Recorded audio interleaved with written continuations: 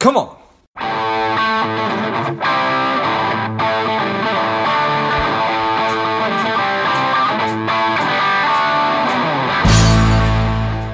Spending too much time on social?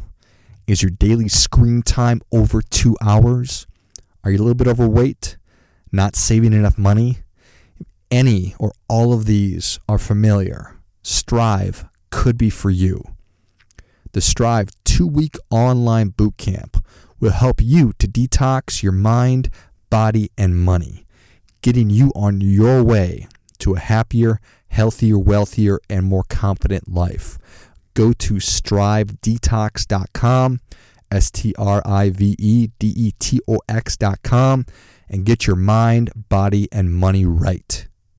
Welcome to Money Savage, a savage approach to personal finance. This is George Grumbacher, and the time is right. Welcome to today's guest, the strong and powerful Hugh Odom. Hugh, are you ready to do this? Yes, I am, George. Excellent. Let's do this. He was the president and founder of Vertical Consultants, a telecom consulting firm. I'm excited to have you on. Hugh, tell us a little bit about your personal life, some more about your work, and why you do what you do. Well, I guess a little bit about myself personally. I'm a proud graduate of the University of Mississippi with a law degree there.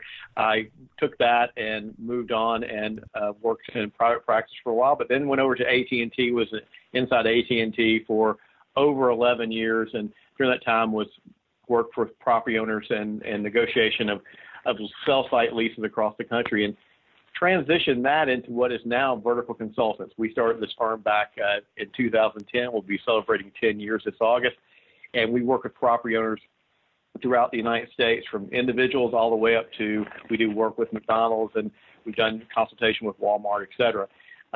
And we try to level the playing field, because I learned when I was inside AT&T that property owners of all types didn't really understand what they were getting into when they were negotiating with a telecom company to use their land, whether it be an individual, a municipality, or a large corporation. They really were getting in the short end of the stick. So our job is to make sure that property owners get full value for the use of their property, not only today, but going forward. Got it. So I appreciate that. So you have this insider's view, and you kind of saw behind the curtain and you recognized, okay, this is a great deal for the providers, but not necessarily a great deal for the actual the people whose space the providers are using. Is that a good way to look at it? It is. I mean, the best analogy I can make is the industry, the telecom industry, was modeled after the oil and gas industry of the turn of the 20th century. And what that means is basically these telecom companies, whether it be an AT&T, Verizon, T-Mobile, or some of the largest cell tower companies, they go out to property owners. They say, hey, you're not using that property over there. You're not doing anything with it. We want to put a cell tower over there, or we want to put in equipment on top of your building, which, your roof you're not using. And we want to give you this much rent and this escalator, and then we want to lock you in for this many years. But much like an oil and gas lease, what they're looking at is, if I am, let's say Verizon, if I'm Verizon, I'm trying to get you to lock in my cost and agreeing to that to rent, that escalator, and that term. But what am I getting? So think of it this way. If I were that oil and gas company, if I'm Exxon, I come out to you tomorrow and say, I love that piece of property, I want to use it, I'll give you $1,000 a month, 3% escalator, and I want a 50-year term. But I get to keep all the oil from that property that I drill out. Most people say, no. How much are you getting? I want to get paid based on how much value you're getting. Well, the same thing applies with a cell site lease.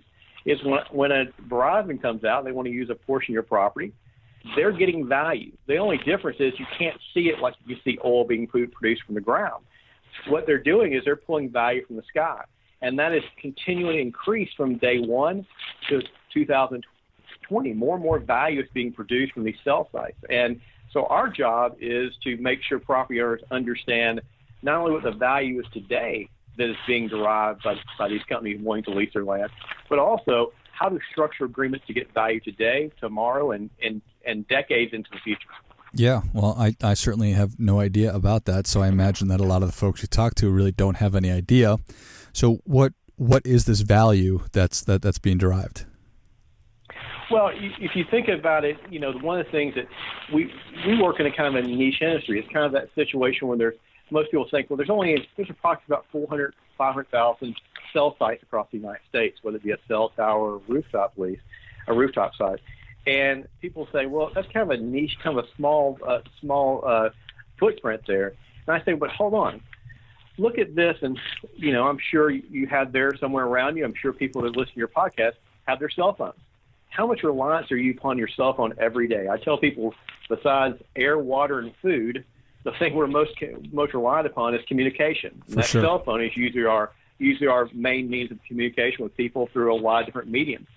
But these cell sites are the backbone of all that phone can do. Everything from making a phone call to downloading a video to listing your podcast. All that is based upon that backbone. And that value, so every one of those cell sites produces a certain amount of value based upon its location and the amount of traffic coming through that site. So, and that is only getting greater and greater with the rollout of 5G. This is not only dealing with individual cell sites, but what's going out there now is all the major carriers are going out and they're basically mandating to some extent, because they have the federal government backing on this, to build out these 5G networks on municipal-owned land. So people say, well, I don't have a cell site on my property. How does this impact me? Well, your city, your town, your village, whatever your case may be, is having to lease out or having to grant property rights by property owned by that community to allow these companies to use those areas at a very small value in relation to or very small price in relation to the value they're getting. That is your land. That is every citizen in that town's land. And those companies are basically using publicly owned property to subsidize their profitability by being able to produce these services through 5G. Now, nobody's going to give you free services on your cell phone. AT&T is going to charge you for that. What's happening is they're using property owned by not only individuals, by corporations, but by municipalities to grow that value. So that value continues to increase. The more and more that time goes on, the more and more value that's being derived from all these cell sites, whether it be on private-owned land or municipal-owned land. Yeah, well, that certainly makes sense. Got it. Do you have a sense of, I'm sure that it's all over the board, but is there a sense of a lot of people are paying or getting compensated way too low?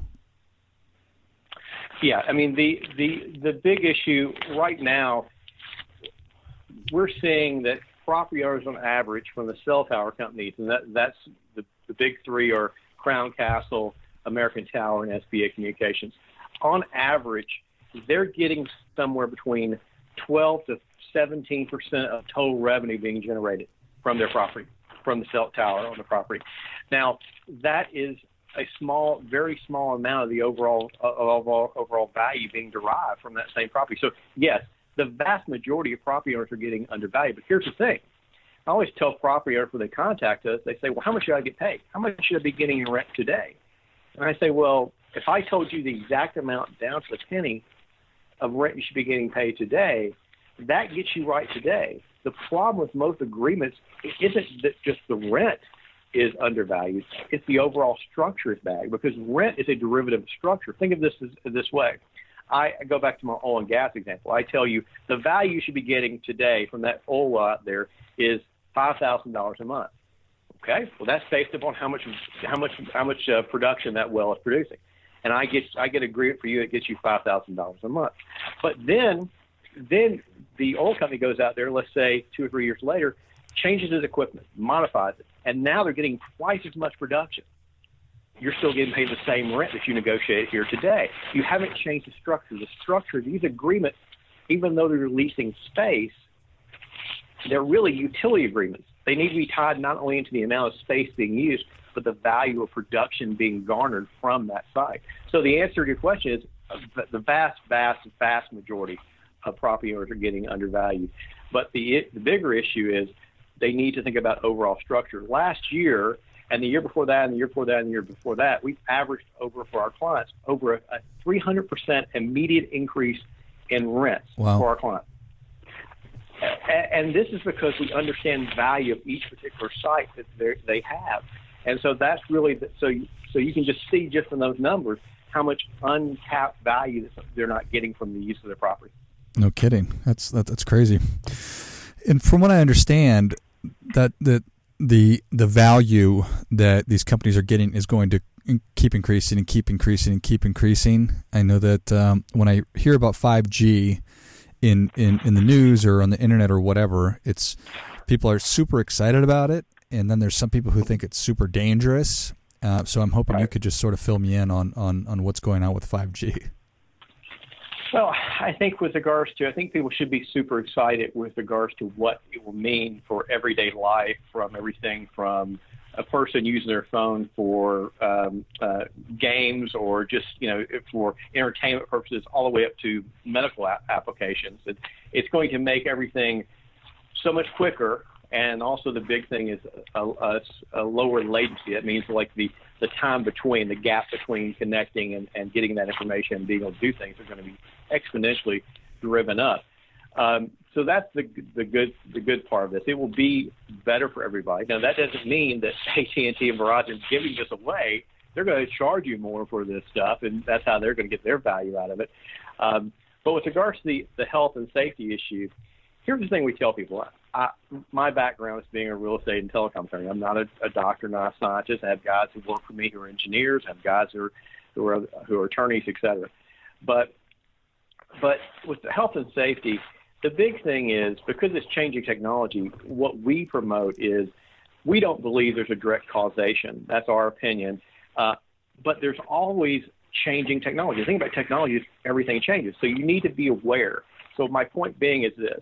If you're an individual, if you're a company, if you're a municipality, you need to make sure any agreement that you enter into with a telecom company, you have some sort of oversight about what's on your property, and being able to not only monitor it for yourself, but being able to answer that very important question. If somebody knocks on your door or sends you an email or give you a phone call and says, how do you know this equipment on your property is safe for me, a next door neighbor, or somebody who uses a park, or somebody uses a school down the street? And if you don't have that ability as a property owner to say, look, every time they put equipment out there, every time they modify equipment out there, they have to, Verizon, AT&T, a Sprint, a T-Mobile, has to come back to me and show me, and has to prove that it's not only safe, it's being installed in a safe way, and they have to give me some oversight so I could answer a person's question if I'm a property owner and saying, this is safe. So right now, we don't believe there's any direct causation, but we always say you need to have oversight to make sure you can answer that question today, but also tomorrow and going forward. Got it. Fair enough. You got to cover your butt, Hugh. Yeah, you do. I mean, and one of the things we see, just very quickly, one of the things we really promote is, we do a lot of work for school systems, and we do some work for some large senior living facilities. And it's just people. When there are people present at these sites, it's even more important. It's different if you have a cell tower in the middle out of a agricultural area, or in the middle of a industrial area where there's people not living and actually being there right on top of these sites. So it's very important to have that oversight and make sure the telecom companies really provide the information you need to be secure. And in reality, it should be more important to the telecom companies themselves to make sure they never have an issue where somebody says your equipment caused harm to my child or my grandfather or anyone in between. That's what I think. It should be more important to those companies than even the property owners themselves. Yeah, I certainly appreciate that. So we're having this conversation on May the 25th, and I don't know if the usage, if people are using, or if everybody's on their cell phone now during the quarantine, or if it was more before. But just in terms of the entire infrastructure, you talked about how there's 400 or 500,000 cell sites across the country. If everybody uses their phone at once, is there enough infrastructure in place? No. The quick answer is no. But the more lengthy answer is this: is that right now 5G is, like I said, going to provide some upgrades, but it's also going to deal with a fast-growing need for capacity, because it's not only using your phone, it's what you're doing on your phone that's really the issue. And we're doing more and more off our phone, and because of what we're dealing with right now, people are again, having to work from home, having to, go to school from home, things of that nature. And this is something I think is going to be more and more prevalent after all this kind of hopefully gets control of the COVID-19 situation, that more people are going to be working from home. Even I think Twitter and I believe Google have said, anybody who wants to can continue to work from home. So that's just going to be, I think, a transition. So one of the things is that there's going to be more and more built out. The estimate before COVID-19 was by 2025, another 1 million to 1.5 million cell sites were going to be installed in 5 years. That's going to be ramped up not only because of what we're dealing with now and the issue we're dealing now. The other part of that is going to be ramped up because we have an inequity in the United States with regards to cell sites and cellular coverage and capacity. If you have a rural area, it doesn't have those cell sites and the utilities that can be provided on the wireless side to people living in that area. You're not going to have 5G out there. You're not going to have certain services.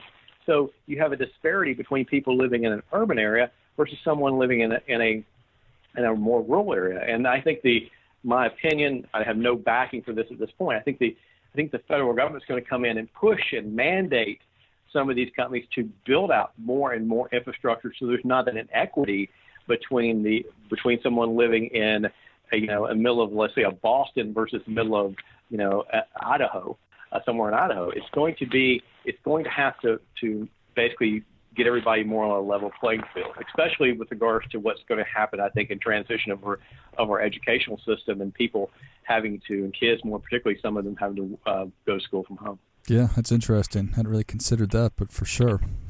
Nice. Well, Hugh, Savage Nation is ready for your difference-making tip. What do you have for them?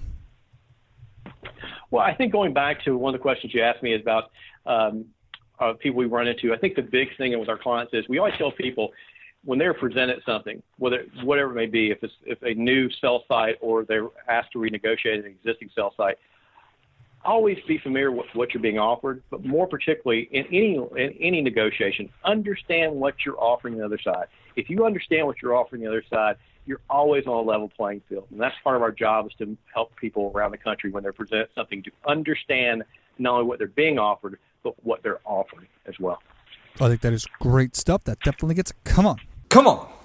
And Hugh, thank you so much for coming on the show. Where can Savage Nation learn more about you? You can look us up at our website, which is celltowerleaseexperts.com, or alternatively, verticalconsultants.com.